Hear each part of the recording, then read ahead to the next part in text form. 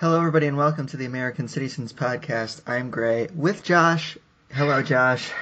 Hey, buddy. We are coming at you on the back of a game that City did not lose to Liverpool. Stunning. And they outplayed them. They sure won, and we'll get into that. But I will just start with the statistic that this was the first clean sheet that City kept at Anfield since 1986. Half the members of this podcast were not born at that time. The other half would not. I don't believe you would be old enough to, even if you had been paying attention, remember it. What year was that? 86. 86. Yeah, I would have been. Depending on when in 86, I'd have been about 3 or 4 years old. So we have reached a truly historic plateau here.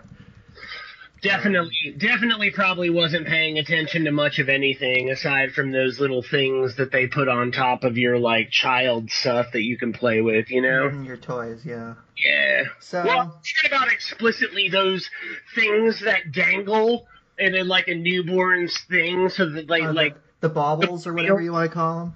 Yeah, like the mobiles that are designed to, like, get their brain going and have their hands reaching out and crap. Yeah, that kind of stuff. I will say, before we get into this, I think that we would both agree that, you know, if someone from the future comes to you on Friday before this game is played and says, I can offer you one thing, City will keep a clean sheet at Anfield, you're like, I'm taking it, I snapped it off at the hand, don't even care what else happens, because that means you don't lose. And they didn't lose. But you know, in typical City fashion, they managed to make us feel, in a sense, rather disappointed anyway. So let's start with fearless, dude. They're fearless in that endeavor, man. Mm-hmm. Let's start with how City set up to play, because it both was and wasn't their typical manner of play, in that, yes, everything was very much, you know, they keep the ball, possession, everything, but it was all slow. And I got the sense that both teams were more worried about losing than they were winning. Yeah, and I understand that too, especially sort of, you know, it's not something that you really associate with either of these managers, but it is something that you associate with games like this sometimes. Whereas for City, honestly, not losing maintains the status quo, puts them atop the table. You get away from what will probably be the toughest match of their entire season on paper without dropping all 3 points. You know, I think honestly, and I know this is going to sound biased, but if I'm Liverpool, I come away much more disappointed than I do if I'm City, because that is your home game against the team that you have made no secret. Drub. Yeah, you drubbed them. Beaten them mercilessly at this ground, and you've made no secret of the fact that you intend to turn them over for the title this season, but you couldn't win that game. And on top of that, it's not just that game, too. If you look at Liverpool's front three, they've not really got going. Like, by this time last year, like, Liverpool were already raking in goals. And it's not to say that Liverpool aren't doing well. They obviously are. You know, the game, if won by either team, would have been good enough for sole possession of first place. So, you know, Liverpool's outstanding club, but they're having their struggles right now, and haven't won in almost a month now. Wait, in all competitions. And a City team, and you pretty much hit the nail on the head with this, Gray. They've beaten them, they've intimidated them, they've physically destroyed their property, and then beaten the hell out of them. Like, they've done just about everything you can do short of going the Conor McGregor route and grabbing a dolly and throwing it through their team bus. Like, That's about the only thing Liverpool haven't done. And yet in this game, Pep's, and we'll get into the adopted tactics later on, but Pep changes things up to almost a 4-4-1-1.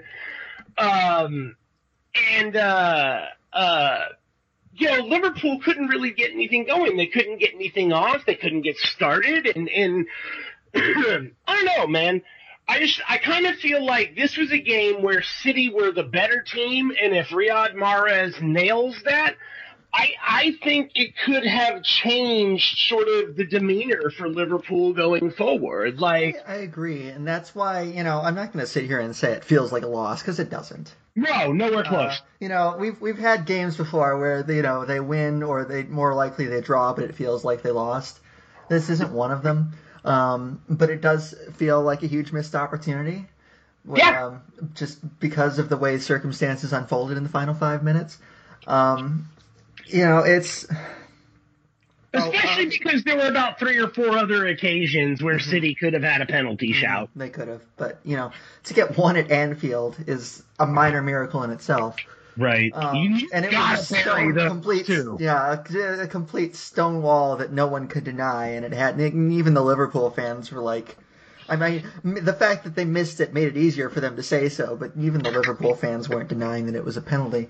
But, I will not say that if City had won that game, it would have ended the title race, not by any means.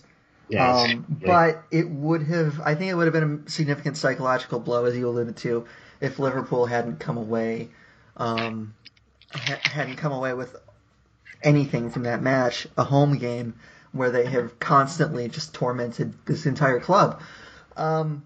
Especially if they end up going in this runner-up pot for Champions League. They're already eliminated from the Carabao Cup, and I'm not saying their Champions League campaign is off to a horrible start because City have a loss in there too. They beat PSG. Albeit very late. Mm-hmm. And I think that we both agree, and having gone through this as City fans, that when you go a long time without winning a major trophy, that first one. In City's case, it was the FA Cup in 2011. That first one goes a long way toward, legitimizing you in your own mind, and giving you the confidence to go forward. And at some point, Liverpool need to get that hurdle out of the way because it has been, I know they've won FA Cups and League Cups in the interim, but it's been several years, and certainly not in this era of Liverpool. There's kind of a clear dividing line at this point between pre-Klopp Liverpool or even if you want to go a little further back, pre-Brendan Rodgers Liverpool, where they. But if you're Liverpool, I want to ask this question real quick. If you're Liverpool, is anything less than a Premier League title a disappointment? I recognize that there are other pieces of hardware that are out there. Now, if they win Champions League, obviously that's a different story. Right. But domestically, if they do not win the Premier League title, disappointment, or hey, they won another major trophy over here, that's good. Because to me, actually, go ahead and answer. You go ahead and answer. This is torn. I'm kind of fall on both sides of the fence here. If they go out, I'll just answer the question first, and then go into what I was about to say. Mm-hmm. Yes, it should be a disappointment because the way that they were set up for this season, they have not hidden from the fact that where their ambition lies. Right. It's not like this is a team that's like, oh, maybe we can make something of it. No, they have made very clear good enough for a spirited late all run along that they intend to challenge and win the title, and that's great. I love that they're showing that ambition. They should be showing that ambition. If they don't win the Premier League and they win the FA Cup, you can look at it like, well, we won. There's that one hurdle out of the way, but it will be painted as, okay, now we're really primed to go and make a run of it next year. But that should have been this year, and it still is this year. But if they don't win it, it should have been this year. I mean, this is a team that is fresh off playing in the Champions League final that they could have won if Loris Karius hadn't gone full Butterfingers on them. So it's... Yeah, I don't think were going to win that game. I don't think they were going to win that game either, but you can make the case that they lost 3-1 and let in 2 very soft goals, and that's enough for a narrative.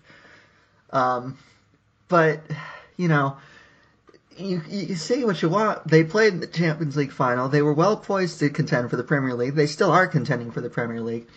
And that leaves you in a situation where, you know, I'm kind of tired, frankly, of teams hiding from their ambitions.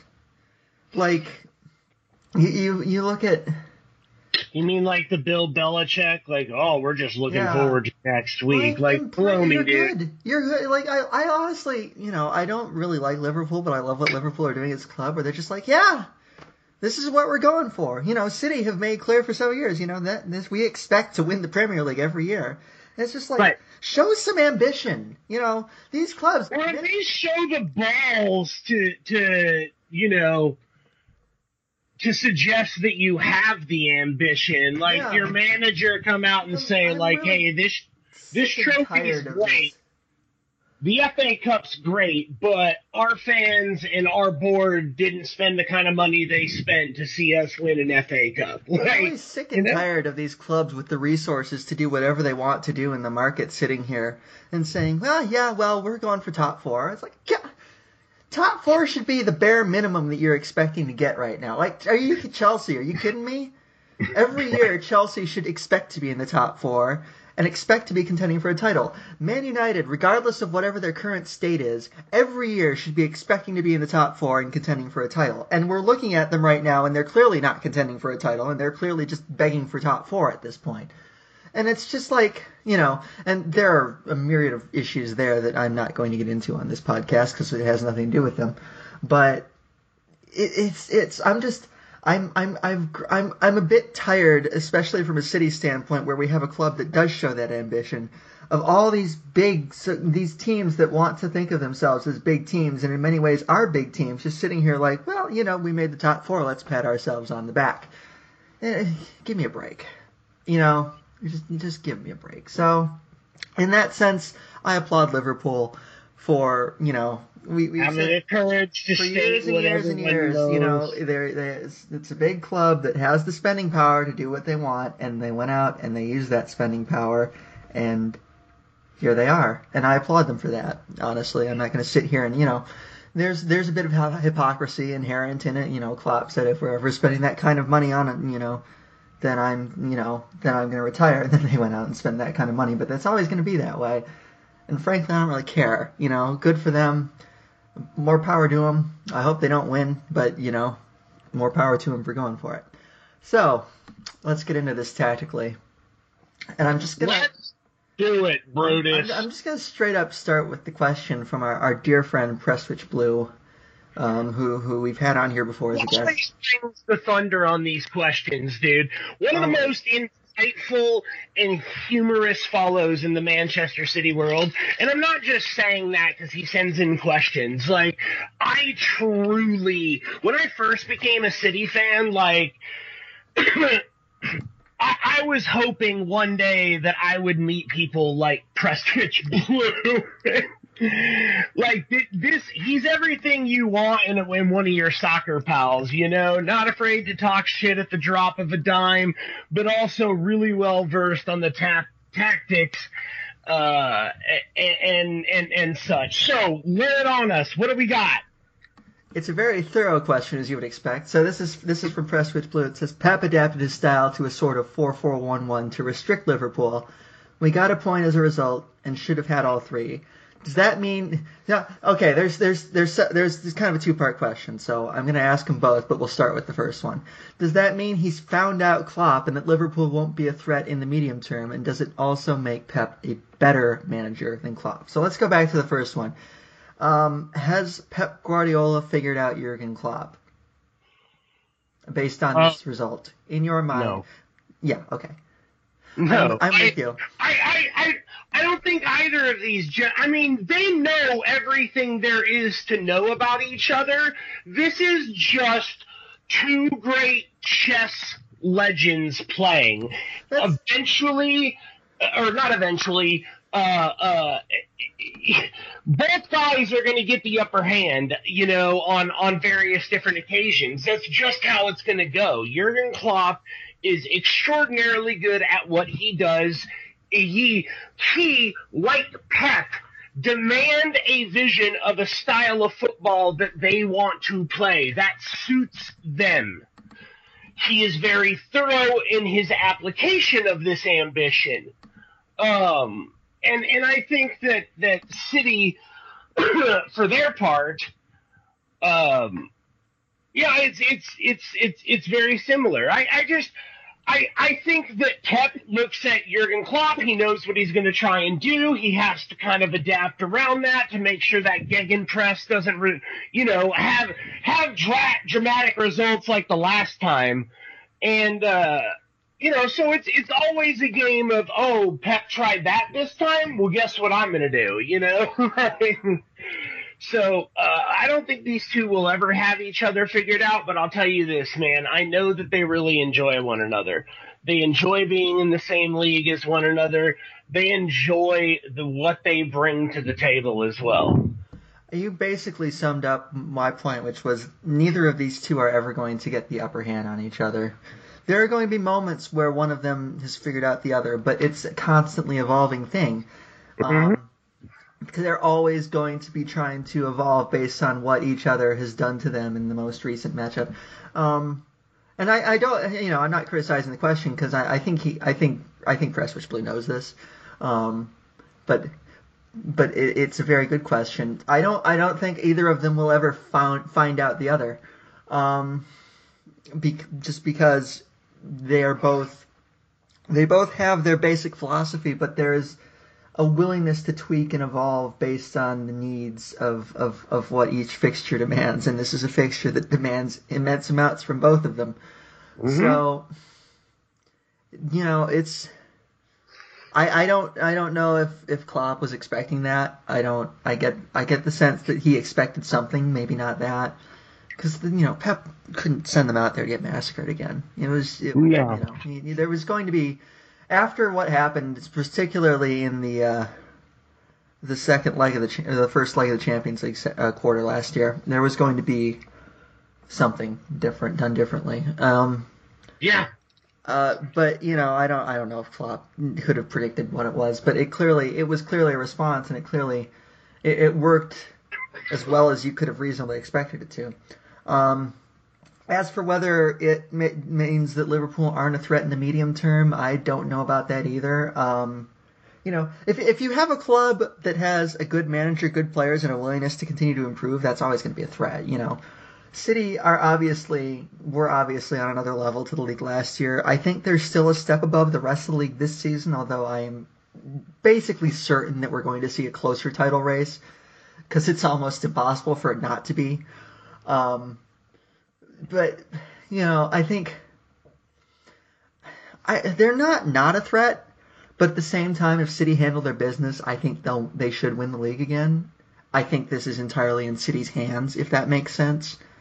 So I know I'm kind of trying to play both sides of the fence on this answer, and I'm not sure if you agree with me or not, but, Liverpool are a threat if City slip. 100%. But if City handle their business, then I don't think anyone will finish above them.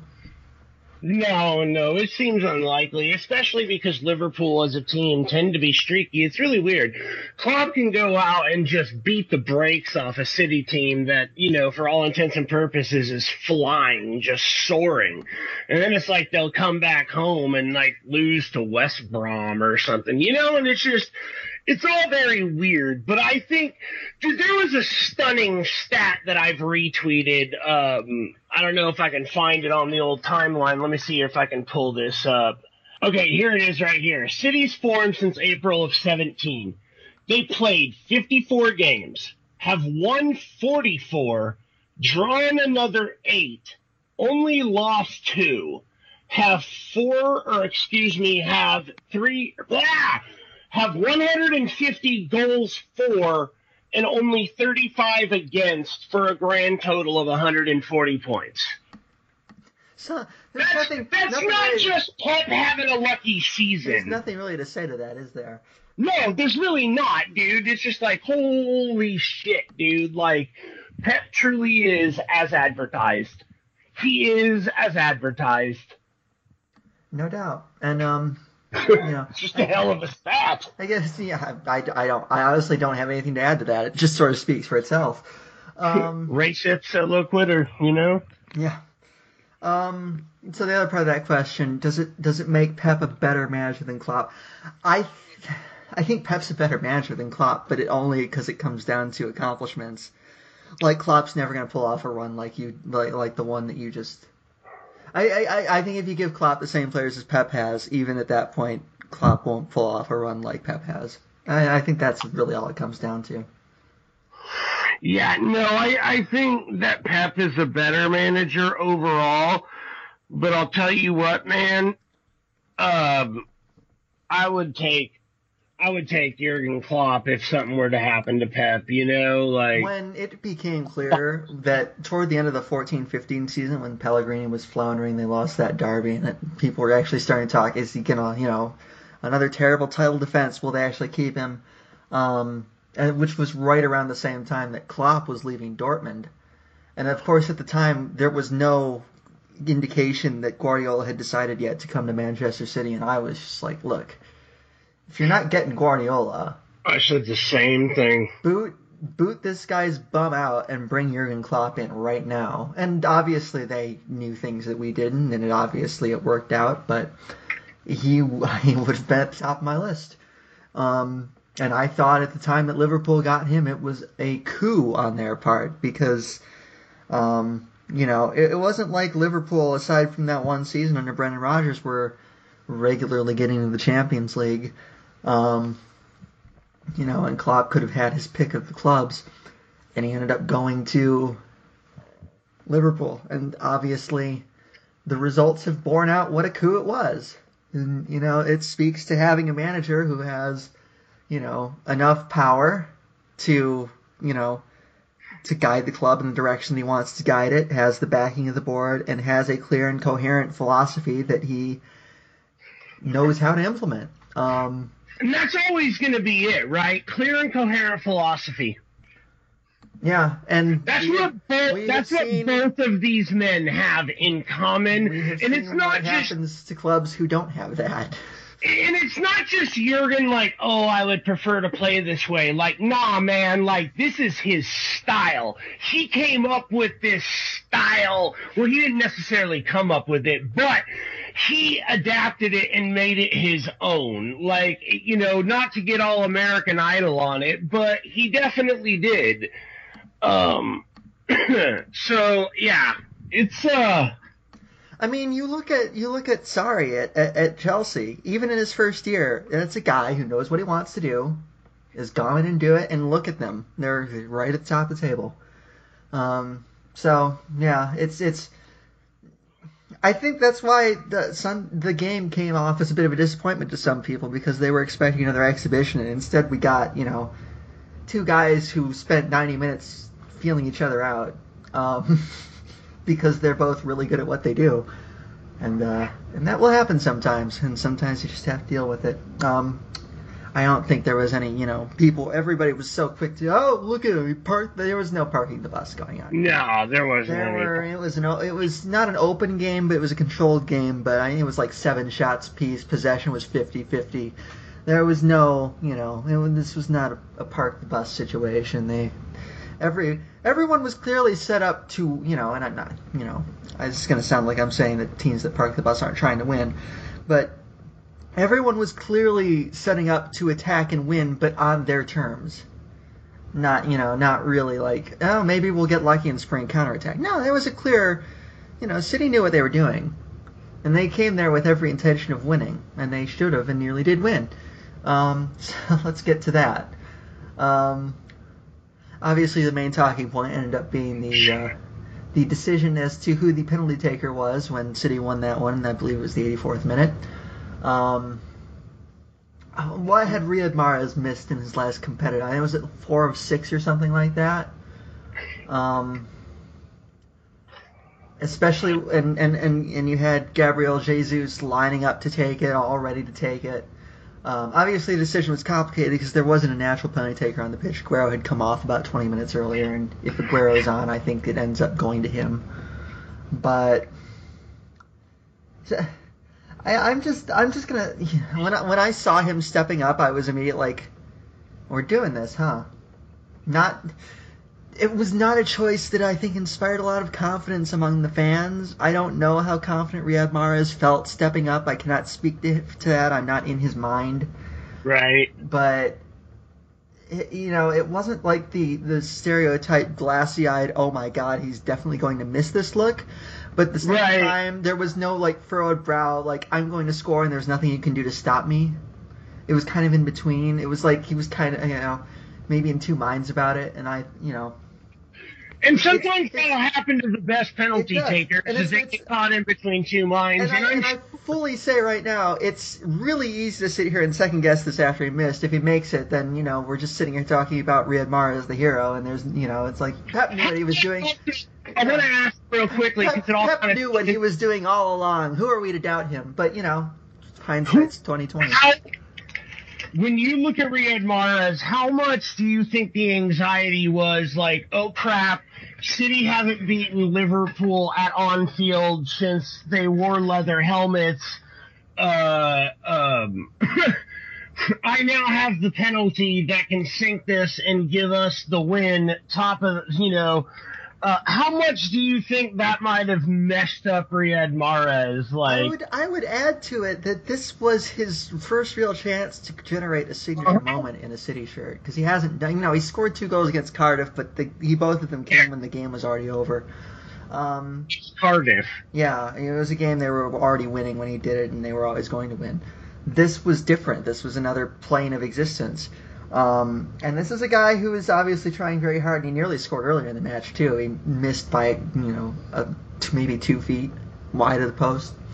But this is a guy who I think clearly, this is not for, lack of character or lack of determination on Riyad Mahrez's part. I think it's actually quite the opposite.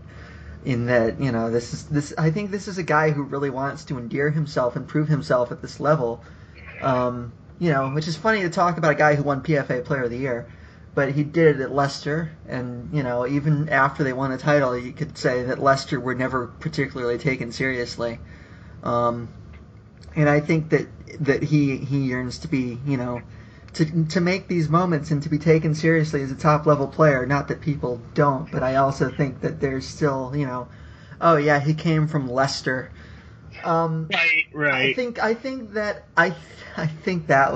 might have been a factor as much as anything else. Or, it could just be that the guy is not an elite penalty taker. And there are some guys who are like that. And it doesn't make them bad players. It just makes them ill-suited for that duty. It's so frustrating because of what could have been. But at the same time, top of the league. Yeah, it's like table.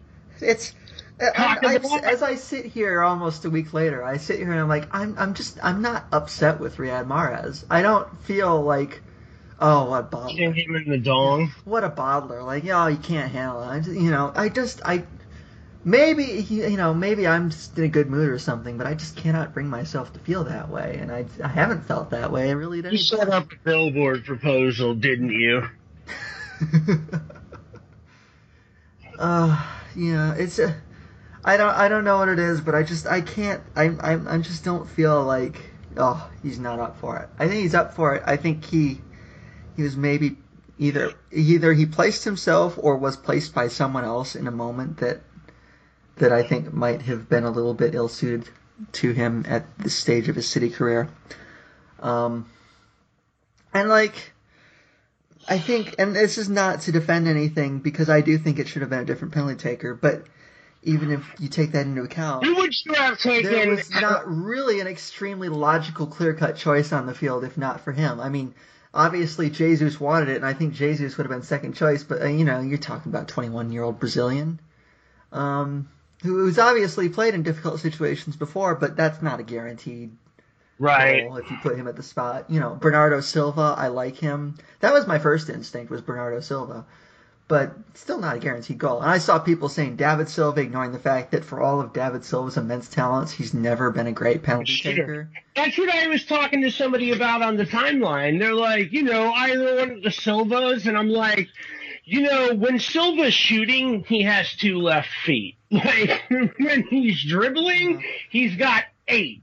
But when I think people have this vision of him just sort of like passing it in the back of the net. Like an Andres Iniesta type score. And I'm just like, there's no guarantee that you're going to get a goal if you put David Silva at the penalty spot. There's none whatsoever. I would have honestly, I would have preferred Bernardo if it came down to those two. Yeah, same. But it's, there's... This brings up a good question.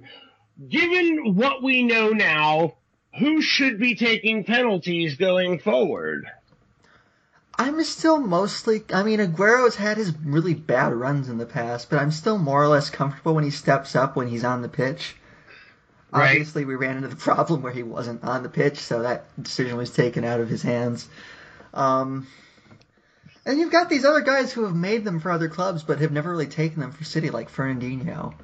And, maybe there's a reason behind that, but it's just, when City had Yaya Toure, even when he wasn't playing, like last year, you could always count, if Yaya Toure was on the pitch, Yaya was going to take the penalty, and Yaya was going to score the penalty. And even going back to Balotelli, who had a perfect record at City, they don't really have that one single natural logical, even taking into account the full roster, not just like the 11 at any time. Right. They don't really have that one logical, definite, like you give him the ball and 99 out of 100 times he's going to be a goal. They don't really have that guy. And that's it's not a problem with the squad construction, but it's. I guess I call it a design flaw. It's not a backbreaking situation, and they have enough guys who, you can put you have enough guys who you can put someone on the field at all times, and you feel at least somewhat confident that you're going to get the outcome you want. But they, not completely confident. And by no means am I suggesting that City should go out and buy a penalty taker for the sake of having a penalty taker. I think it's kind of. It's not low on the list of concerns. It's frivolous at the very minimum. But it's not a role that you need to buy someone for. It's just sort of something that you assess what you have, and usually you'll be able to find somebody. And I think Riyad Mahrez nails these things going forward. I really do. Like, I don't think there's any shame in giving him another opportunity. I truly don't. I honestly think it would... kind of sort of, I don't want to say the right thing to do, but how after a dude has a bad drop, the quarterback will come right back to him to get that confidence again? Or even if a quarterback throws like a bad interception, you're like, okay, you're going out there, you're throwing some more. You got to put it out of your mind. Because if you let this weigh on you, then it becomes an issue. So you got to nip it in the bud before it becomes an issue. And I think that they're smart enough. So let's go to the question, because we got a question about the penalty. It's from Robert Washington, and he asks us, Pep, in the post-match interview, clearly was unaware that Mahrez had missed 5 of his last 8 PKs. That's him citing the stat. I have no reason to doubt him, but and of course in competitive play. Not only was he unaware of that record, but also showed a lack of confidence in his young striker, Gabriel Jesus, who was clearly eager to take the penalty. What does that say about Pep? To me, it says that he had seen Mahrez making a bunch of them in training and was like, look, if the moment comes... This was clearly, to me, planned from the sideline. This was not like Riyad Mahrez marching up to Gabriel Jesus and saying, no, mine. Right. This clearly came from the touchline. The machinations of this plan came from much higher up. Yeah, this is clearly not a spur-of-the-moment thing. That they just decided in that moment, oh, that's who's taking. It was clearly, and I think Aguero was always going to be taken off after about an hour because it's just something that Guardiola does. I think it's a method of managing his fitness. There's been, I think, was it the foot maybe recently that he's been dealing with. I think there's a lot of management going around Aguero that he might not like, but I think he understands. And that leaves you with, having to form a contingency plan, like what if this scenario comes up in the last 20, 30 minutes when Aguero's off the pitch, we win a penalty, who's going to take it? And I obviously think that crossed Guardiola's mind, and this is what was the solution. Whether that was communicated to everyone, I don't know. It doesn't look like it was, considering Jesus' eagerness to step up there and do it. And he outright apologized publicly and privately to him after the match. He said, "Look, I'm sorry. Maybe I got this one wrong." And we've talked about, before, Guardiola's not infallible. He's going to make bad decisions from time to time. It happens. Nobody's perfect, but I don't know that. I think that in the full grand scheme of things, Guardiola has shown enough confidence in Jesus to the point that he has been at various points willing to bench Aguero for him. Mm-hmm. That I don't think that Gabriel Jesus is going to turn around and say the manager has no confidence in me. I think it's clear that the opposite is the case. And this is an isolated incident that I think that both Jesus and Guardiola wish had been done differently, but it wasn't. So here we are. But I think Jesus is mentally strong enough, and that Guardiola has enough, collateral, I guess I would say. He's paid it forward enough that Jesus is going to be aware that, this is not an instance that demonstrates a lack of faith from the manager. Right, like you could basically, this instance may come up again. Like, y'all need to just be prepared for it. This is something that Guardiola is looking at. Honestly, it makes more sense because he was one of the primary penalty takers for Leicester. He's got a quality body of work. I honestly just think that big game, first chance to win, new team. Yeah, I don't, it's just, he's on a new team. He's trying to learn the way they do things. Like, I don't blame Riyad Mahrez at all. It's just a sad disappointment. It's like, oh, what could have been. But there's still so much of this damn season left. Like, so very much. And, it's kind of easy to walk out the guy that you think is going to make it based on the body of work that he's had from a previous club, but that doesn't take into account how people are going to feel about it behind the scenes or in the locker room afterward, especially after Mahrez missed. I was actually kind of curious to see if there wouldn't be any even just a ribbing, like a gentle ribbing or something, just to kind of see like where this team's at. But yeah, no, do you have confidence in Mahrez going forward? Is that something, even though he missed today, if Pep decides to put Mahrez out there on a more frequent basis, is that fine by you? Yes, it is. You can't one moment define a career. Nope. It's unless it's a cake. To be fair, Gaia had a lot of opportunities to recant the whole cake thing. Didn't happen. Yep.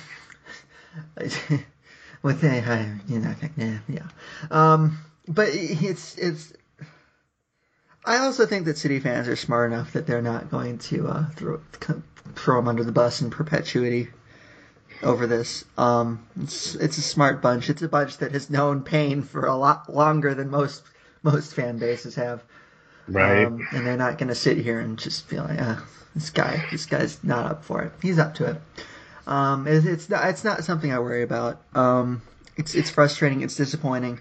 And frankly, I think, if anything, Guardiola might have thought he was protecting Jesus by not putting him in that situation and putting a more experienced player in his spot instead. Just like, that it would be easier perhaps for Mahrez to just sort of shake off a miss than it would be for Jesus. I'm speculating here. That might have gone into his thought process, but it wouldn't surprise me if that did go into his thought process. Yeah, I totally understand what the psychology of what you're saying, and it's quite possible that Pep was trying to shield Jesus. These are big moments, and if you have something like that, like if it had been Raheem Sterling and he missed it, like, oh good lord, dude, just I think it would come down to it, and if that was the scenario, Guardiola would have gone out on the pitch and physically restrained Sterling from taking the penalty. Problem is that Sterling has almost as much money. I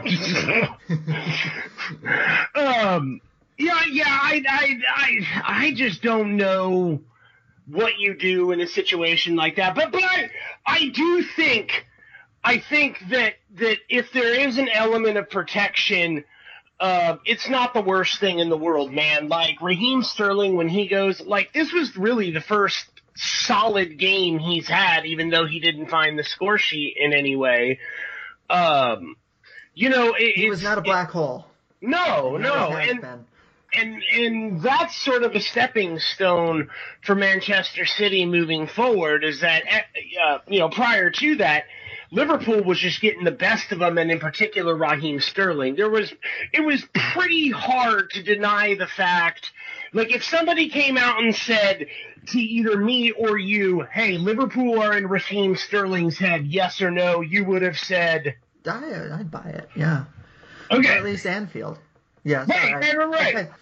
Right, yeah, so that's kind of my point, is that... it was a risk even starting Sterling now that they have more options in the attacking midfield.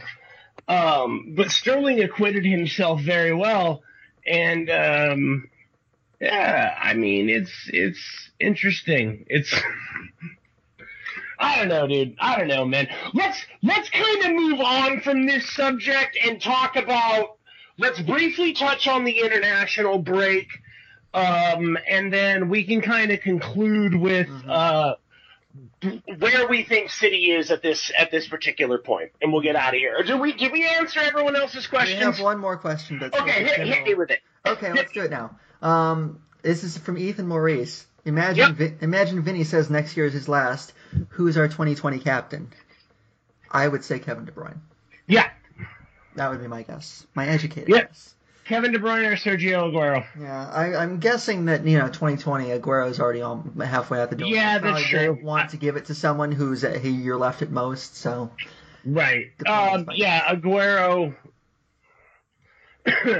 I would think De Bruyne would be for me. I mean, he's pretty much already becoming like the face of the Premier League in the midfield. Like, so yeah, I don't. Oh God, I love Kevin De Bruyne. I just have this ridiculous man crush on him. Another underrated aspect of Sunday's result is that they went to Liverpool without arguably their best player. That's true. And should have won. If that doesn't really, if that's not a warning shot toward the rest of the league, then I don't know what is. Right, like we can beat your ass even without our players. We'll leave him home. They haven't really missed him that much. I mean, they've missed him in certain aspects, but the results, there were a couple, but in general, the results haven't dipped without him, and I just think it speaks to what a well-oiled machine these guys are. But yeah, I am happy to hit on whatever you want to hit here as we wind this down. I don't know a lot about the international break. I just know that I believe Gabriel Jesus scored today. Good. That's all I know. I know a lot of the guys aren't there. Half the team skipped out on it, which I'm totally fine with. You do what you got to do, right? Bread and butter's coming from a club.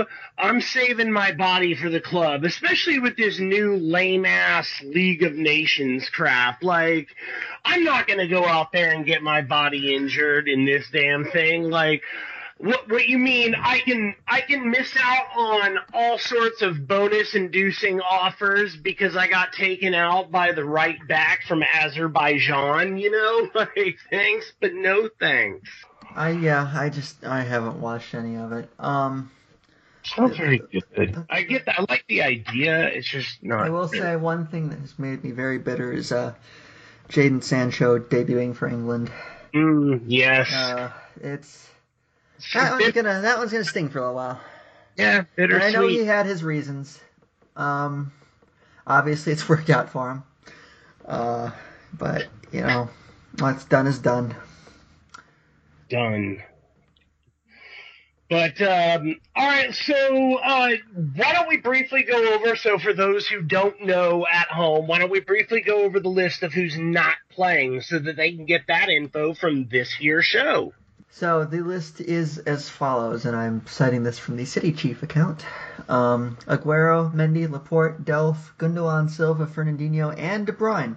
A lot of them because of injuries or minor injuries. I think a couple others might have pulled out. I'm not sure. I haven't followed it that closely because it just can't be bothered. But obviously, that's a lot of key names. And I'm good with it. I'm totally good with it.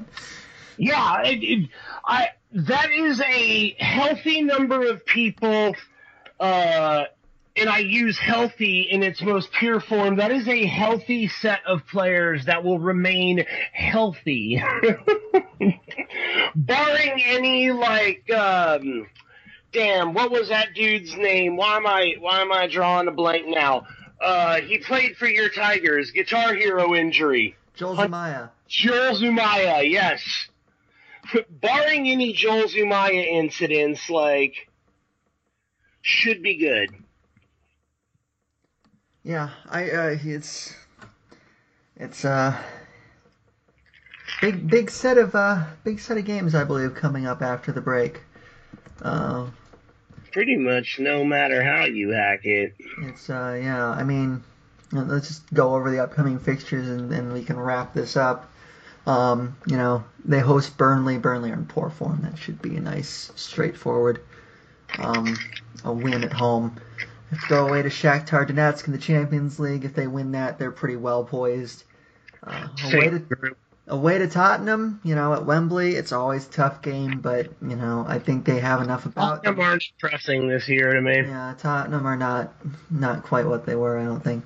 And then you got a run of 4 straight home games before the last international break. Fulham, Southampton, Shakhtar Donetsk, and Manchester United. It's not a bad list. It's not. And another reason to make Jose Mourinho pissed off and I need Jose to stick around until November 11th. I'm just gonna put. Do you buy into the rumors that the club were gonna sack him? Because I don't. No, I don't think. I don't think they'd have the balls. This whole when you see someone, they're sacking him, win or lose, it's like the first question you have to ask about a report like that is then, well, okay, why are they waiting? Yeah, if they're going to sack him, win or lose. If you're going to sack him, then why haven't they already sacked him? Yeah.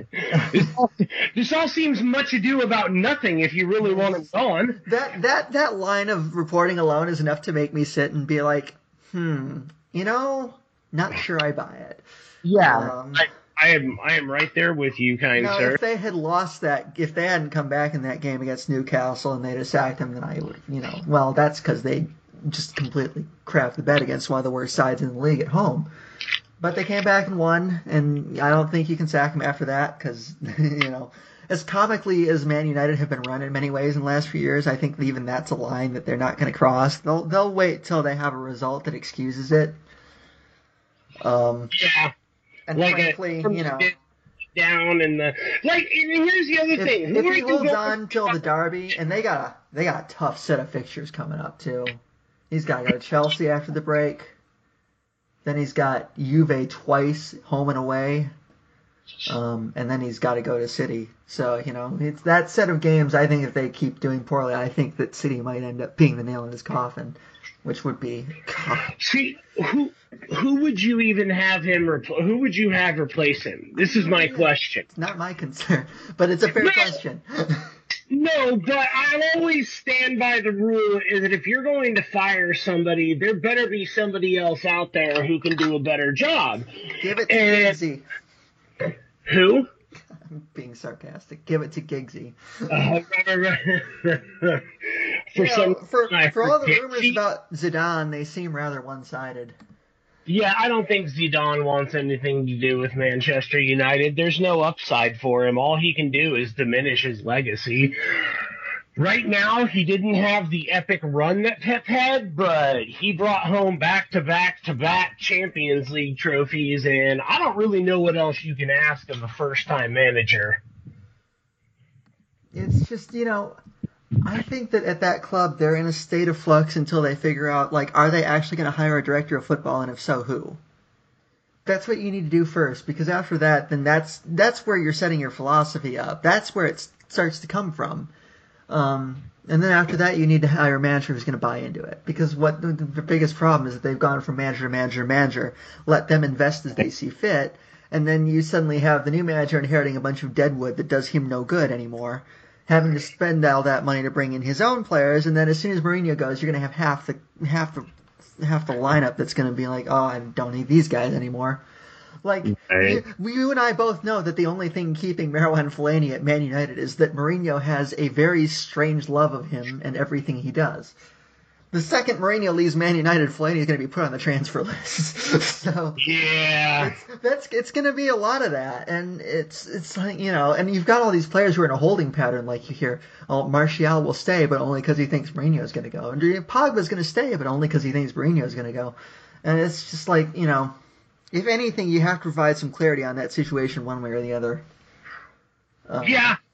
You certainly need to at least address it and give the players. Obviously, publicly, all they're saying is, yeah, he has the confidence of the board, and and we know how those go. All it takes is a couple. On the other hand, they held on with LVG far longer than I thought they would too. So, there were rumors around Christmas 2015 that LVG was on the way out, and he actually made it to the end of the season and won the FA Cup. And they only sacked him after he missed Champions League. But I don't know. I frankly, my position has always been, as long as Ed Woodward is calling the shots at Man United, we're okay. Yeah, I definitely agree with that. Because these problems go well beyond Jose Mourinho. So let me hit you with two last questions. Give me two last questions. Go for it. And we'll get the hell out of here. Okay, so give me your assessment of Manchester City / the top 4 or 5 at this particular stage in the season. City are right where they should be, right where they need to be. I have no real concerns about them whatsoever. Even the points that they've dropped in the Premier League, you can make a very good argument they should have won both games. Champions League form will play itself out, but, I think they have the group to get through it, and then after that, it all comes down to the draw, doesn't it? So I don't really have any real concerns about City right now. They're right on track. Fewest goals allowed, most goals scored.